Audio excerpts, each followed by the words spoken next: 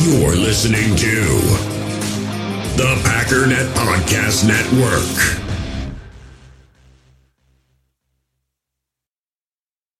We all have smartphones, and we all know they're pretty amazing, but they also can be amazingly distracting, especially when we're around other people. So US Cellular wants us to reset our relationship with our phones by putting down our phones for $5. That's right, a company that sells phones wants us to put down our phones. And to see what we find, learn more at uscellular.com/built for us.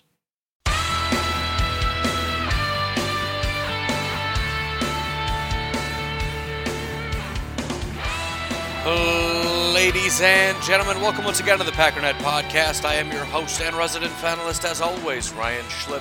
Check us out online, packernet.com. Find me on Twitter, pack_daddy.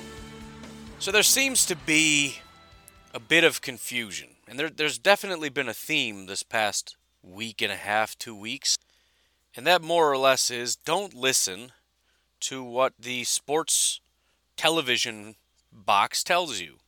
That's right, the sports television box.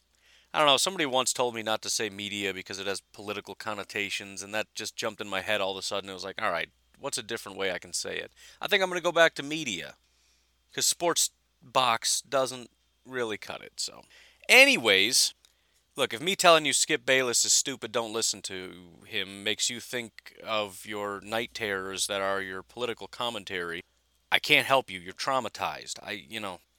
Talk to a therapist. I'm sorry. There's no undertones here. It's just what it is. We don't have to make everything into some crazy, vast political conspiracy. I promise you we don't have to do that. Anyways, dog whistle. It's a dog whistle. But anyways, as expected, the media narrative has already begun about this ferocious Tampa Bay defense. Not trying to pick on the guy, seems like a pretty good dude and whatnot, but I saw John Ledyard is now talking about Carlton Davis and how dangerous of a corner he is. So we got to watch out. Elite corner alert, everybody. Carlton Davis is the man. But anyways, what I thought would be important is to kind of run through, not just for your sake, but also for my sake, because we all forget the circumstances surrounding the last time the Packers and the Tampa Bay Buccaneers met. I just want to read to you, as though the game just happened, the circumstances, and then you can decide if you think this is what's going to happen again. How's that sound? By the way, Carlton Davis against New Orleans, as much as other people's film study may have said otherwise, PFF was not impressed, gave him a 56 overall grade, 25 tackling grade, which we talked about this last time. The Rams corners are going to have to do some kind of work tackling at some point. If this is the best tackling that Carlton Davis can do at 6'1", 206 pounds, which is kind of big, he might be in a bit of trouble. Last week, 5 targets, only 2 receptions, but he gave up 72 yards on those 2 receptions as well as a touchdown. He did have a pass breakup, but 127.1 passer rating when targeted. We're going to get, I'm all over the place. Carlton Davis, here's what we're doing today. Anyways, Carlton Davis. But anyways, what we're doing today. I tried to move on, and then I got angry, and I came back to it. But also, for the season, as I mentioned, if we're looking at cornerbacks, Jaire Alexander, number 1 cornerback in the NFL. Darius Williams for the LA Rams was graded as the 6th best corner in the NFL. Jalen Ramsey, the 7th best corner in the NFL. Troy Hill, the 18th best corner in the NFL. Tampa Bay's best corner. And again, I mean, if you're studying film and you come to a different conclusion, fine. But it's not Carlton Davis, according to John Ledyard. That would be Jamel Dean, who is the 11th best corner, which is good. Nothing wrong with that. Their second best corner would be Ross Cockrell, who is 23rd. Mr. Jamel Dean, Carlton Davis is 41st. Now, again, this might have to do with the fact that, his grade is lower because he goes up against better competition. But the problem is, what we're then looking at is a sort of ratio. How good do you do compared to the competition you're up against? The reason that these guys do better is because, similar to what I said about Jalen, it's not that Darius Williams is better than Jalen, it's just that Darius Williams is better against essentially number 2s and 3 slot corners than Jalen is marginally against number 1 wide receivers, which really would go to show that Jalen is better, right? I mean, if Jalen's basically comparable to Darius Williams going up against number 1s as opposed to a team's overall slot guy or number 2, right? But this is a pretty big difference here. Who's better, Jamel Dean going up against a number 2 that is the 11th best, or Carlton Davis kind of just getting worked by number ones all year long. Point is, this ain't Jalen Ramsey, dude. Carlton Davis has given up 783 yards this year. Jair has given up 337. Jalen Ramsey gave up 309. Okay? This is not great. Maybe he meant to say Jamel Dean. I don't know. But if Carlton Davis genuinely is the number one guy, and by the way, he played 14 games during the regular season, gave up 783 yards. That's roughly 900 yards over a 16-game season. He also gave up 5 touchdowns compared to Jair's 2, compared to Jalen Ramsey's 3.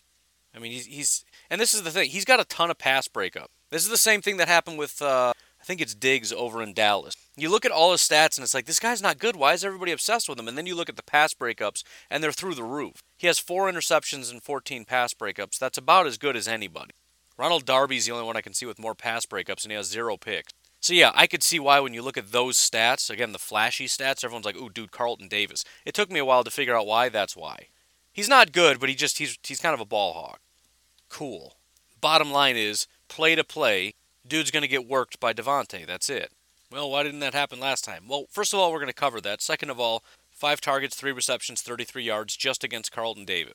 That's kind of similar to what he did against Jalen anyways, and it was a terrible game. Terrible for Devontae, terrible for Rodgers, terrible for everybody. He still managed 3 receptions, 33 yards, and got 2 first down. On a rock-bottom, horrible day, that's what he did. So I'm just not that worried about it. But all right, let's do a look back on that particular week. First of all, the offensive line. The offensive line graded out quite well. The majority of the problems and the pressures came by way of Aaron Rodgers. David Bakhtiari allowed 0 sacks, 0 hits, 0 hurries, and graded out perfectly well. Corey Linsley graded out extremely well at center. 0 sacks, 0 hurries, 0 hits. Rick Wagner, who came in partially at left tackle, allowed 1 sack, no hits, no hurries, so 1 pressure on the day. Lucas Patrick at right guard, 0 sacks, 0 hits, 1 hurry. Billy Turner was the one weak spot at right tackle. So Billy Turner and Aaron Rodgers were kind of Elton Jenkins wasn't that great either. Elite run blocker in this game, but just got kind of worked. So there's your biggest flaws. Billy Turner at right tackle was bad. He gave up a sack, he gave up a hit, he gave up 4 hurries for 6 total pressures in this game. Remember, we already talked about this. Jason Pierre-Paul, who's done basically nothing all year, 8% pressure rate, absolutely annihilated Billy Turner. We also talked about the fact that Billy Turner's second worst day, remember, he gave up 6 pressures. His next worst day was 3 pressures. 2 days giving up 3 pressures, 4 games where he gave up 2, a bunch of games with 1, 2 games he gave up 0 pressures. Those were in weeks 14 and 16, by the way. More recent history. He did give up 3 pressures against Chicago, but outside of that, it's been 1-0-1-0-1, going all the way back to week 13. He has not been giving up a ton of pressures. So again, a pretty big anomaly. And the problem is, and this is and I've already addressed it, but let's make very sure that you're hearing me say this. The counter to what I'm saying is, yeah, but it's because it's the Buck, and they're just that good or something. No, they're not. I just said Jason Pierre-Paul has been trash all year. I just said Billy Turner has never been that bad all year. You think for 1 second, and by the way, Billy Turner is not our right tackle anymore, which kind of makes me a little bit nervous because he's probably going to play left tackle against a guy that's actually kind of good. But Rick Wagner is our right tackle. His worst day was 4 pressures, and he's given up 1 sack all year. 1. And on the day that he gave up a sack, that was his only pressure of the day. That was Tampa Bay. I just said he gave up 1 sack. That was the only game in which he gave up a sack all year long. And he didn't give up a single pressure outside of that 1 sack. You think Jason Pierre-Paul, who has been a bad pass rusher all year, is going to work Rick Wagner? I mean, the only way that happens is if the Packers implode again, and that's clearly what this was. It was an implosion. He gave up a sack, he gave up 2 hits, and he gave up a hurry. That's 4 pressure. That's not good, especially on the interior. That was, wait for it, the most pressures he gave up all year. 4 pressures. The second worst game he's had is 2. He's given up 2 pressures 3 times, and in none of those games did he give up a single sack or hit. In all 3 instances, there were 2 hurries. He gave up 2 hurries against LA this past week. He gave up 2 hurries against Indy. He gave up 2 hurries against New Orleans. In fact, wait for it, that's the only sack he's given up all year was to Tampa. Rick Wagner's only sack was to Tampa. Elton Jenkins' only sack was to Tampa. The most pressures Elton Jenkins gave up all year was to Tampa. The most pressures Billy Turner gave up by a mile was to Tampa. Corey Linsley and David Bakhtiari and Rick Wagner for the most part, and Lucas Patrick were fine. But we had a handful of guys that just didn't show up at all. Billy Turner, Elgton Jenkins, again, great as a run blocker, was just useless as a pass blocker. And then you had Aaron Rodgers, who was hearing footsteps like crazy. 4 of the pressures, including a sack, 1 hit, and 2 hurries, were attributed to him just holding onto the ball too long. Anybody want to guess if this was his worst? The most pressures he put on himself all year? Because you'd be right if you did guess that. 3 pressures came against Philly. That was his second most. So it was Aaron Rodgers' worst day in terms of allowing pressures on himself. Elgton Jenkins' worst day. Rick Wagner's only sack. Billy Turner's worst day. This is just pressure on the offensive line. That's all we're talking about so far is offensive line play. And I'm not saying Tampa Bay isn't due any credit, but we're trying to talk about reality here. Reality is the Tampa Bay Buccaneers have a great front. They do not have the most dominant pass rushing unit in the NFL. They certainly don't have the best pass rushing unit in NFL history. The Packers allowed 21 pressures in that game. If we go backwards, week 4, they allowed 8 total pressures. Week 3, 9 pressures. Week 2, 5 pressures. Week 1, 4 pressures. Billy Turner by himself gave up more pressures than the entire team did in almost every one of these weeks prior.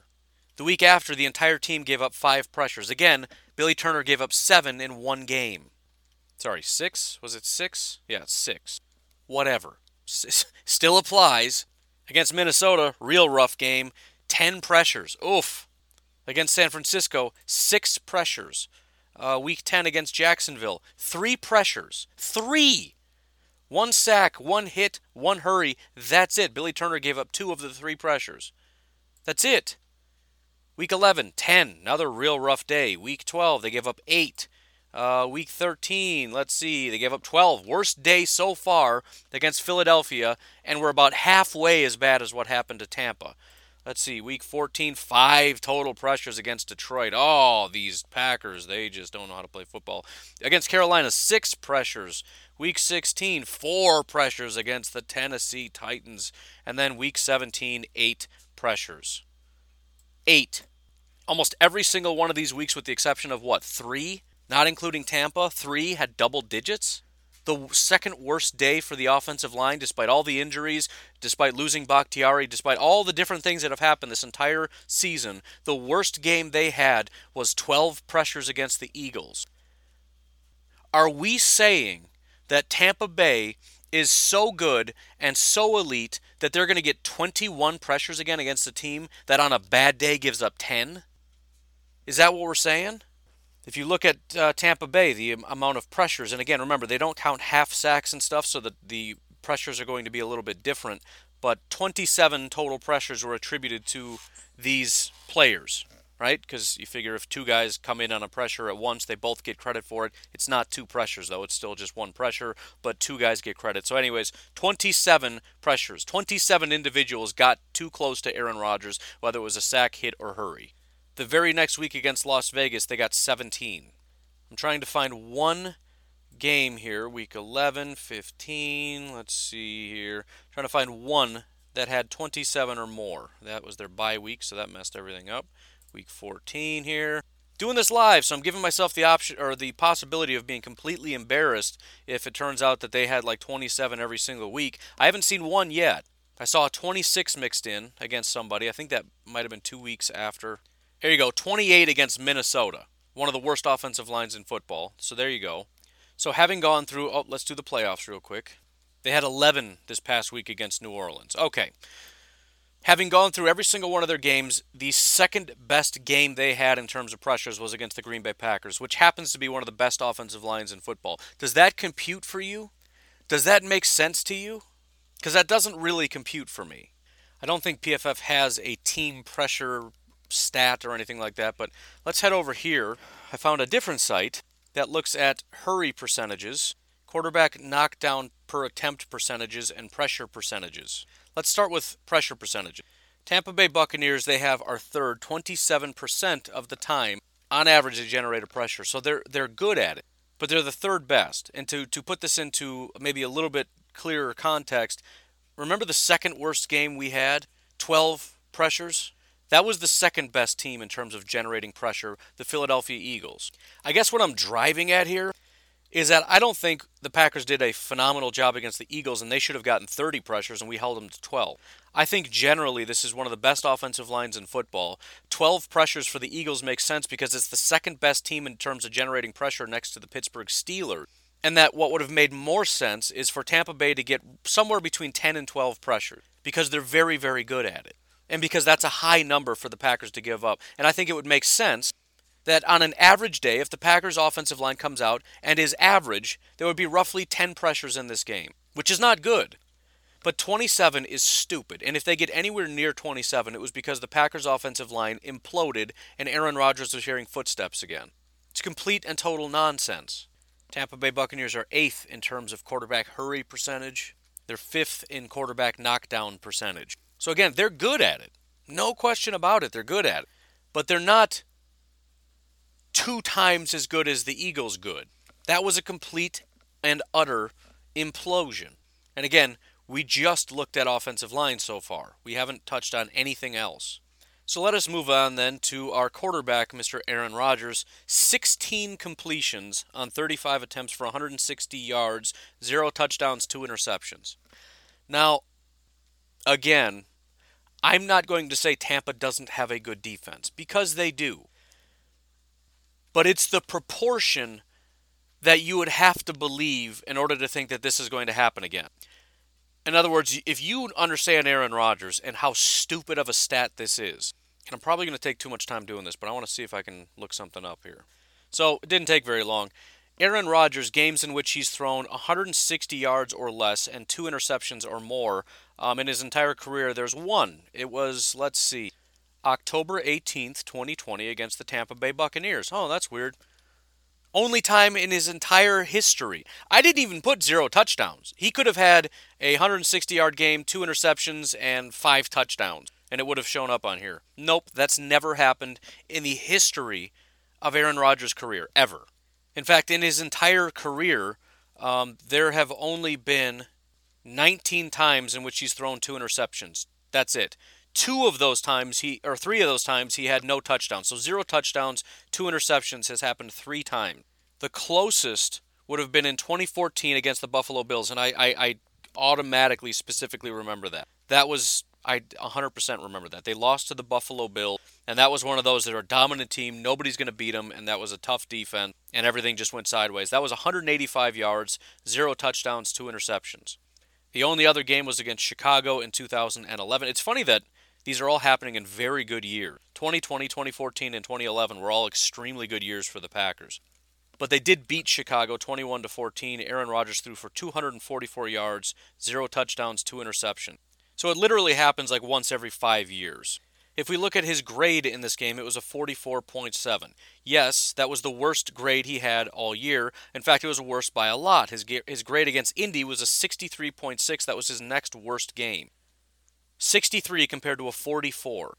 Last time he played a game that was anywhere near that bad, it happened to be against San Francisco last year. You say, well, there's a direct parallel there. Well, there is. Except the next game against San Francisco, he didn't do that poorly. He had a grade of 62.7. Now, hopefully he plays better than that. We need Aaron Rodgers to be better than average. But the fact of the matter is 62.7 at that point in time was pretty average for what Aaron Rodgers was doing down the stretch. He had an elite grade against Seattle. Before that was a 71 against Detroit, a 68 against Minnesota, 69 against Chicago, 51 against Washington. He wasn't exactly burning down the house. Last year was not this year. His overall grade was an 83. This year it's a 94.6. So statistically, that was a once every 5 years stat. Grade-wise, it's maybe a once-a-year implosion. Again, the things that we're depending on are silly. They're things that it was the perfect storm of, oh crap. And again, it was after a bye week during the season. I don't know what it is about coming off a bye during the season, but the Packers just come out a little bit flat-footed. I'd also like to point out that, before I forget, this was a 3 o'clock game, Central Time, in Tampa Bay, and it was 86 degrees on that day. 86 degrees. The weather was working in their favor. I wonder if it's going to be working in their favor again this coming week when it's not home but away, and it's not hot but it's frigid. The weather forecast for Sunday is about 26 degrees as a high. Possible snow. And they're lucky because there's a bit of a warm front coming through on Sunday, and they better hope that it comes through because Saturday's supposed to be 18. If that gets bumped back, it could be sub 20. I don't know that necessarily works in Tampa Bay's favor. It's still high 60s in Tampa. I mean, right now it's 45, but, it's also very early in the morning. The weather forecast for today is a high of 69, Wednesday 72, Thursday 74, Friday 75, Saturday 76, Sunday 24. Because they're not in Tampa anymore.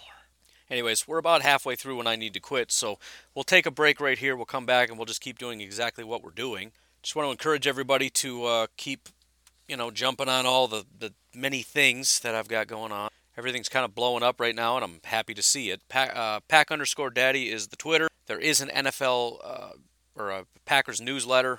Make sure you jump on that. Packernet Podcast is the Instagram. We've even got Packernet Pod on Twitter, on TikTok. That's a thing now. Still trying to navigate how to make that work, but it's a thing. It's there. If you're on there, just go ahead.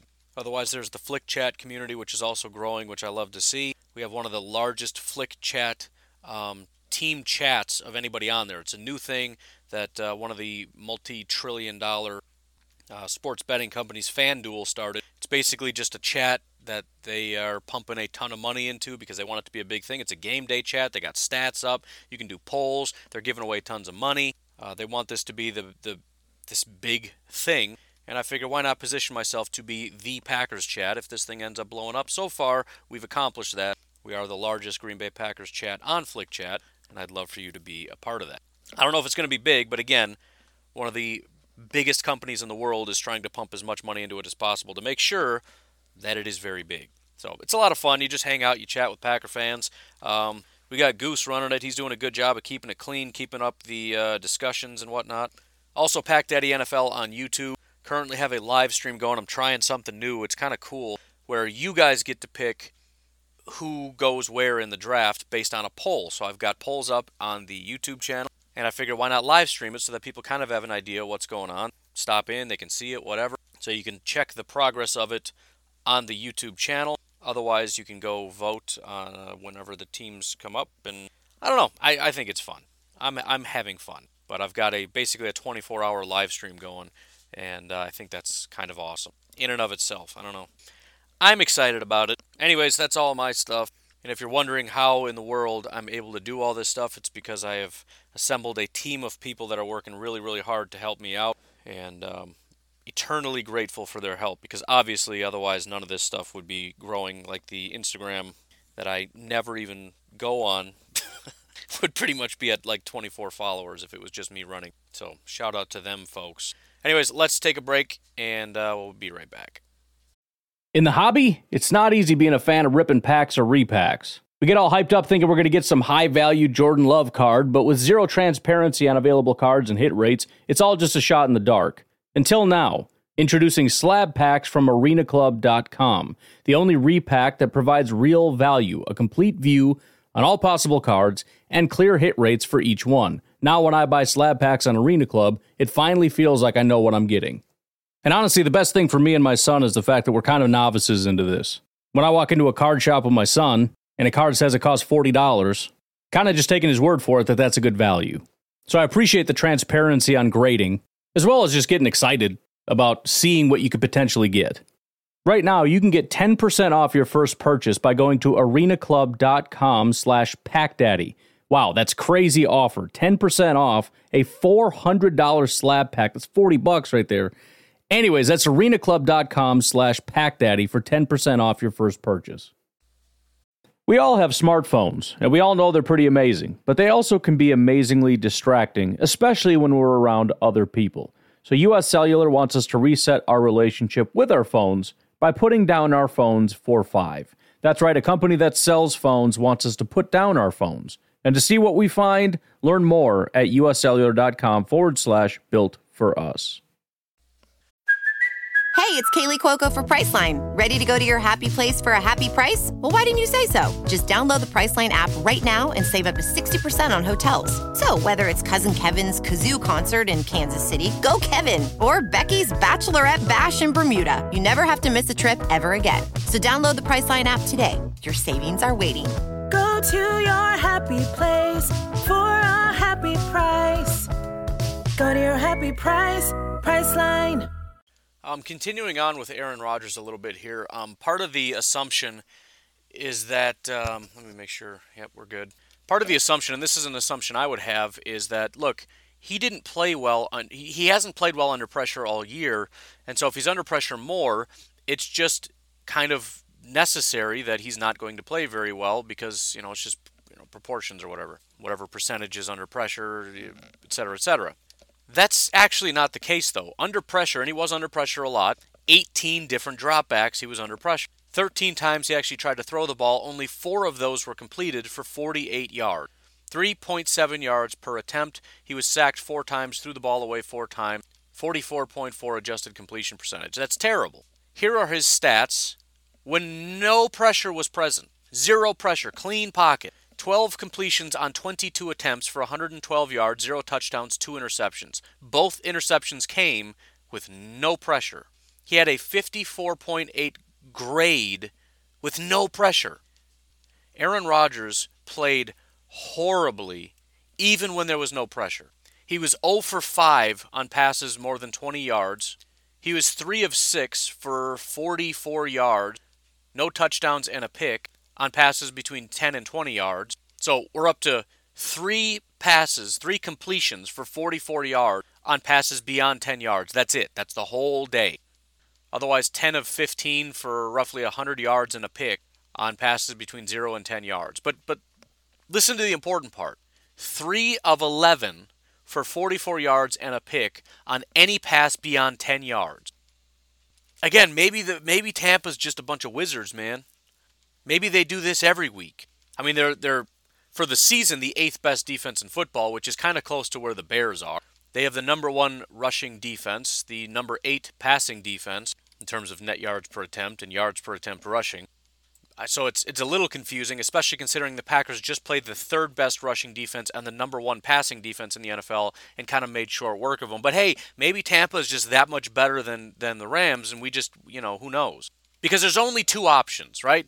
Either this was a massive anomaly, or Tampa Bay really is that good and the Packers really are that bad. There's really no 2 ways about it. Either we look at it and we acknowledge it and say, man, that might happen again, because that's just the way that it is, or we look at it and say, that's not the way that it is. And again, of course, the Packers could just implode, just play like garbage. It's also true that Tampa could just implode and play like garbage. Tampa just beat the Saints, right?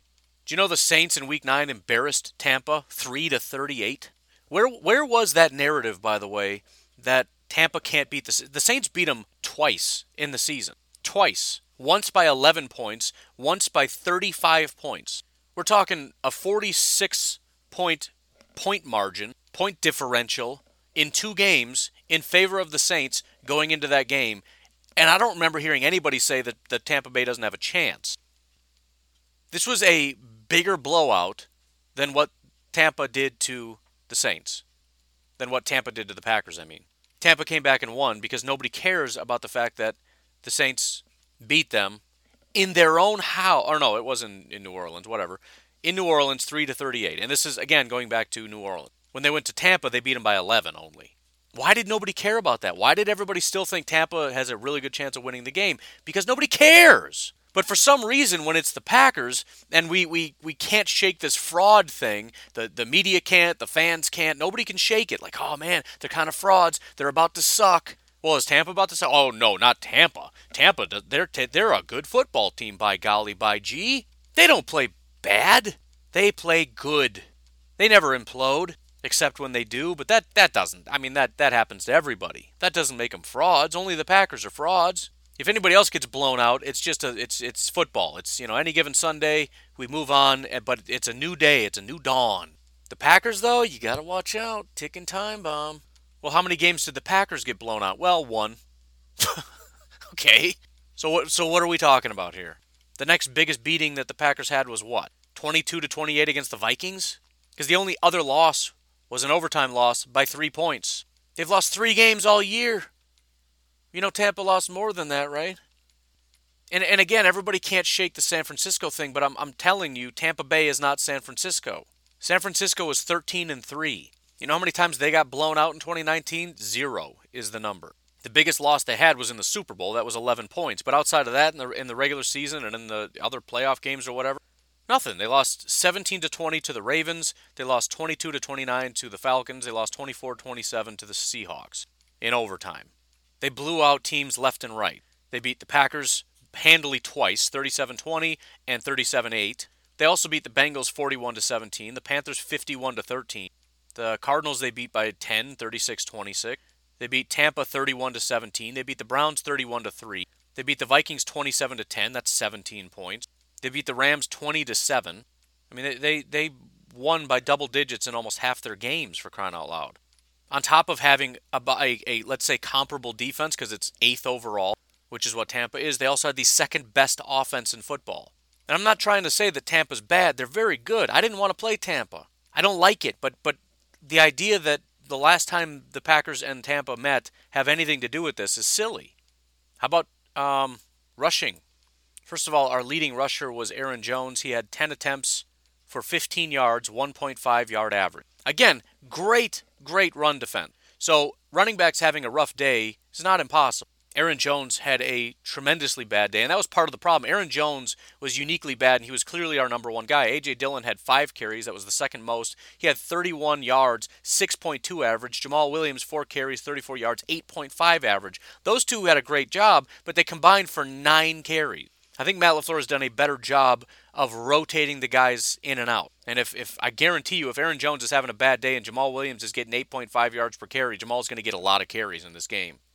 They have so many things that they do. Remember, back a long time ago, Aaron Jones was by far our number one guy. There was no competition. At this point, it is just like a 3-headed attack. Jamal's getting about as many carries as Jones does these days. And Dillon's starting to get worked in. I don't know if he's playing or not, but it kind of doesn't really even matter.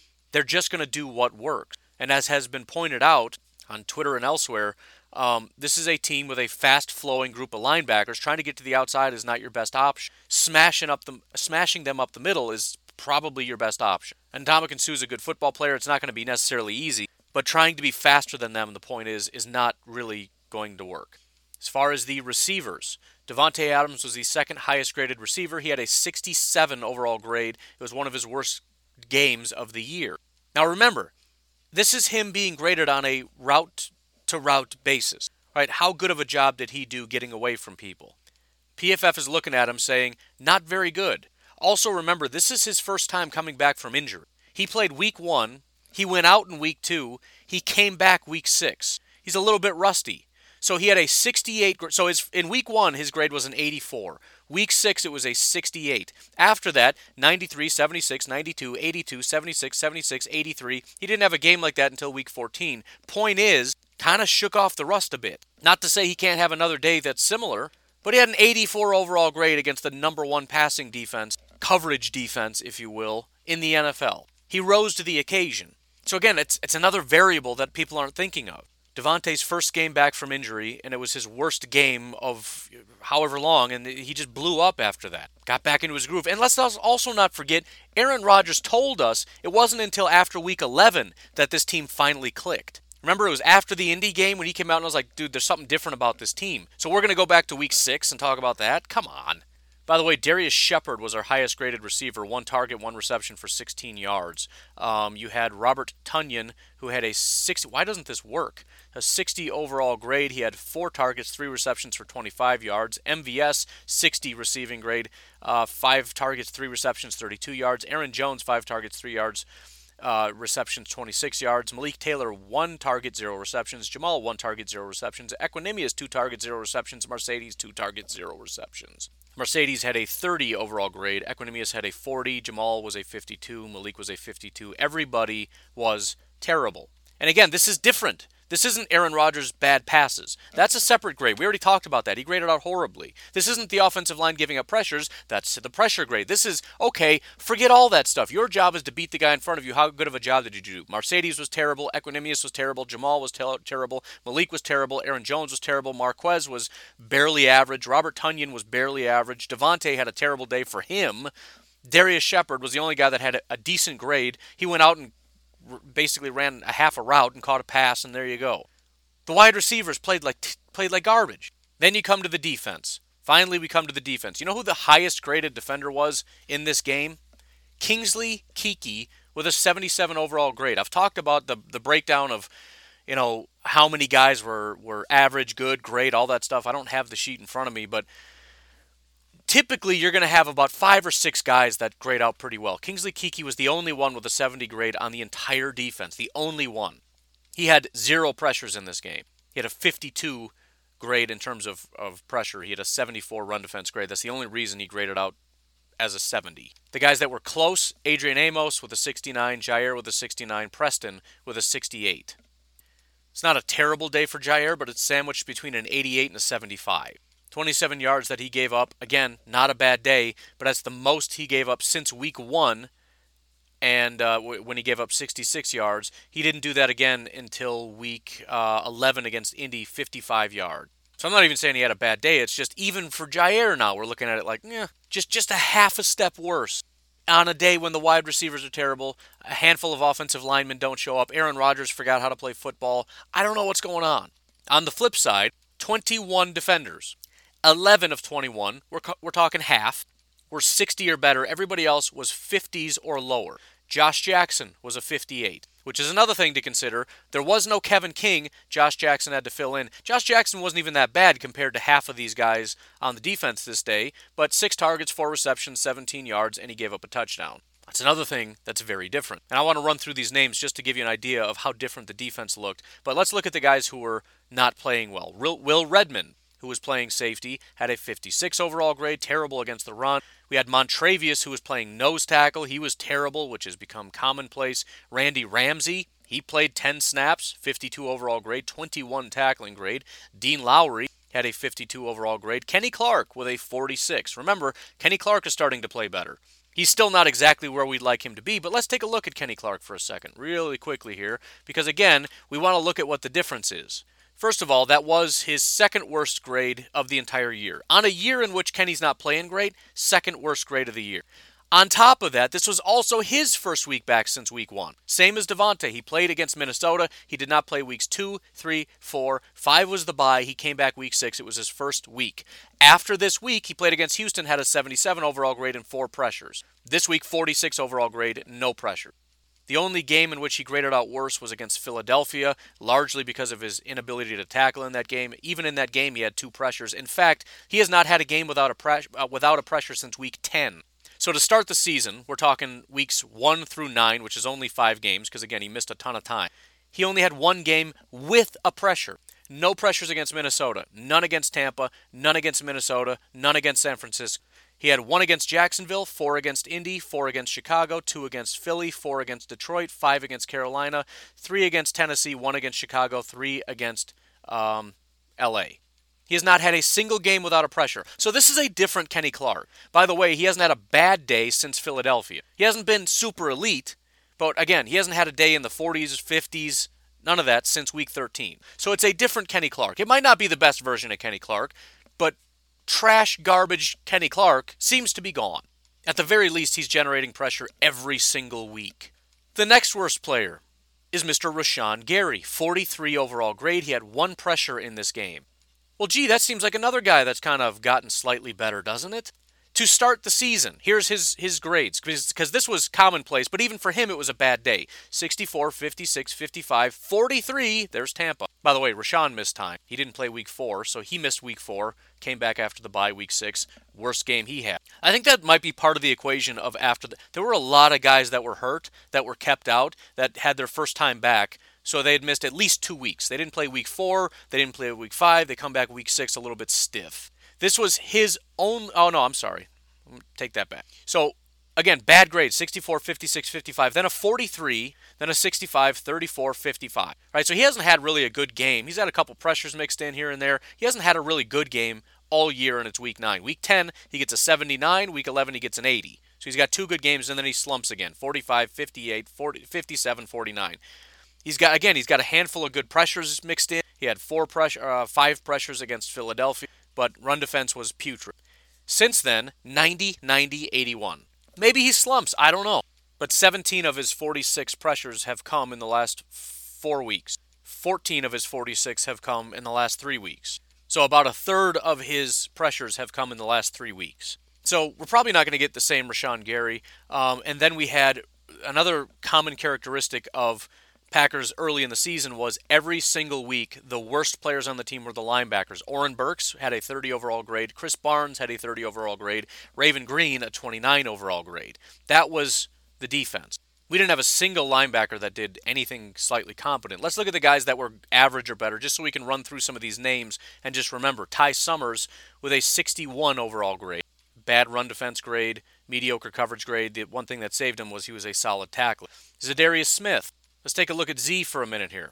Now, he, as I said, has not been as good as he was last year. He's been kind of up and down. Take a wild guess whether this was an up or a down. Well, week 4 against Atlanta, he had a 90 overall grade, 7 pressures. The week after against Houston, 72 overall grade, 6 pressures. Against Tampa, the game sandwiched in between, 1 pressure, no sack. Now, again, he's been super up and down. The game, so it's 0 pressures, 7 pressures. 1 pressure, 6 pressures. 0 pressure. But similar to Kenny, it's kind of leveled out since San Francisco, week 9, 4, 5, 2, 5, 5, 2, 4, 4, 1, 7. He's still got a couple 2s and 1s mixed in, but it's pretty consistent 4, 5, and a couple 7s dashed in there. He did only have 1 against Chicago. That sucks. It's a bad offensive line. We needed him to do better, but again, they were getting the ball out a little quickly. This was probably his most dominant performance. It was 7 pressure, which he's only done once this year. That was against Atlanta. But again, the fact that LA got the ball out of their hands as quickly as they did and as few attempts as he had, it's staggering. The last time he had 7 pressures, he had 41 attempts. This time he only had 29. This was by far his best performance of the year as a pass rusher. His grade didn't really reflect that. His run defense wasn't great. His tackling was actually the worst he's had all year. But as a pass rusher, I would argue is his best game of the year. Statistically, especially when you add in the context. So are we going to get the worst game from Zadarius and Rashawn and Kenny that we've seen basically since the last time we played Tampa? Is that the expectation? You got Tyler Lancaster was at 8. Chandon Sullivan was at 7. Kadar Holman was playing safety. He graded out his average. Darnell Savage with a 64. Now, I don't know for sure what version of Darnell we're going to get, but again, Darnell has been playing some really good football lately. He didn't flash all that much against LA, and again, I think part of the problem is the way that they were playing. Not a lot of guys were getting super deep. 1 target, 1 reception for 28 yards. Didn't have any pass breakups, didn't have any interceptions, none of that kind of stuff, because again, they're not really attacking in the Darnell Savage zone. They're doing the dink and dunk stuff, and he's got to come up and tackle, and it just so happened to be a terrible tackling day for Darnell Savage. He had 1 tackle, 1 assisted tackle, and 1 miss. That ratio is terrible. You can't have 1 tackle and 1 missed tackle. That's not going to fly. But again, it's up to you. You can play dink and dunk, and then you take Darnell out of the equation and try to work your way all the way down the field, or you try to attack Darnell Savage and see if we can reinvigorate Week 16 against Tennessee, Week 15 against Carolina, etc., etc., etc. Basically, Week 9 through Week 16 is when he just dominated. Chicago and LA, again, they little dink and dunk masters. So if your goal is to take Amos and Savage out of the equation, fine. Do what Chicago and LA did. Maybe you'll have better results. I'm sure it'll go just swimmingly. I'm sure you won't get absolutely annihilated the way the Packers annihilated those 2 teams. I'm sure it'll be fine. Go ahead and do that. Then you had Preston, who was the 4th best guy, 2 pressures. That's pretty commonplace for him. If he plays as well as he did against Tampa, fine. Which, massive kudos, because when everybody else doesn't show up, if you're having like an average game for yourself on that day, great. But again, point is, nobody showed up. Nobody. Kingsley Keke showed up. That's it. Preston had an average day. Darnell had a pretty average day. 1 target, 1 reception for 6 yards. I'll take that. Nobody showed up. That's the point. And it happens. And I wish it didn't. I wish it never happened. But the idea that Green Bay is going to have a similar mindset as they did in Week 6. A bunch of guys coming off injury, feeling themselves way too much. They're 4-0. They can't be stopped. The defense, by the way, has not turned the corner. They had a really bad defense, one of the worst defenses in football at that point. But a white-hot offense. The offense was feeling itself way too much. The defense couldn't do anything. They were still trying to feel their way around. They had to go, again, a bunch of guys missed time. They had a bye week, which they don't handle bye weeks very well. I don't know if Matt LaFleur needs to do something or what. Then they have to go on the road, down to Florida, almost 90 degrees, and it didn't go well. I would be a little bit surprised, let's just say, if the Packers on this stage as well as the offense and the defense have been playing in Lambeau, in the freezing cold, in their environment, with a home crowd cheering. Remember, that was another thing in San Francisco. They had to go to the West Coast on the road to San Francisco. A better team, not the home crowd. We know how Za'Darius is when the crowd starts cheering. He's like the Incredible Hulk, man. Something just clicks in his brain and he freaks out. Or like a werewolf in the moon and whatever. You pick your own thing. But there's just really no question about it. This is a different animal. Now, this doesn't mean Packers win necessarily. This just kind of goes to erase what happened last time as nonsense. Now we start from scratch, and rather than looking in the past like everybody else wants to do, let's look to the future. Let's look to the present. How about that? We'll move on to the present, and then we'll try to predict the future after that. But the question isn't what happened week 6, what happened on the Packers' worst day of the season when everybody played terrible. The question is, what is happening right now? And what's happening, honestly, if I can quickly summarize it, and we'll do a better job explaining tomorrow, is that you have two very, very good football teams in the Packers and the Tampa Bay Buccaneers that have basically just been annihilating everything in their path, that are going to square off in Lambeau Field. That's kind of cool, but we'll explore that a little further tomorrow. I've got to get going. You folks have yourselves a fantastic Tuesday. Have a good one, and bye-bye.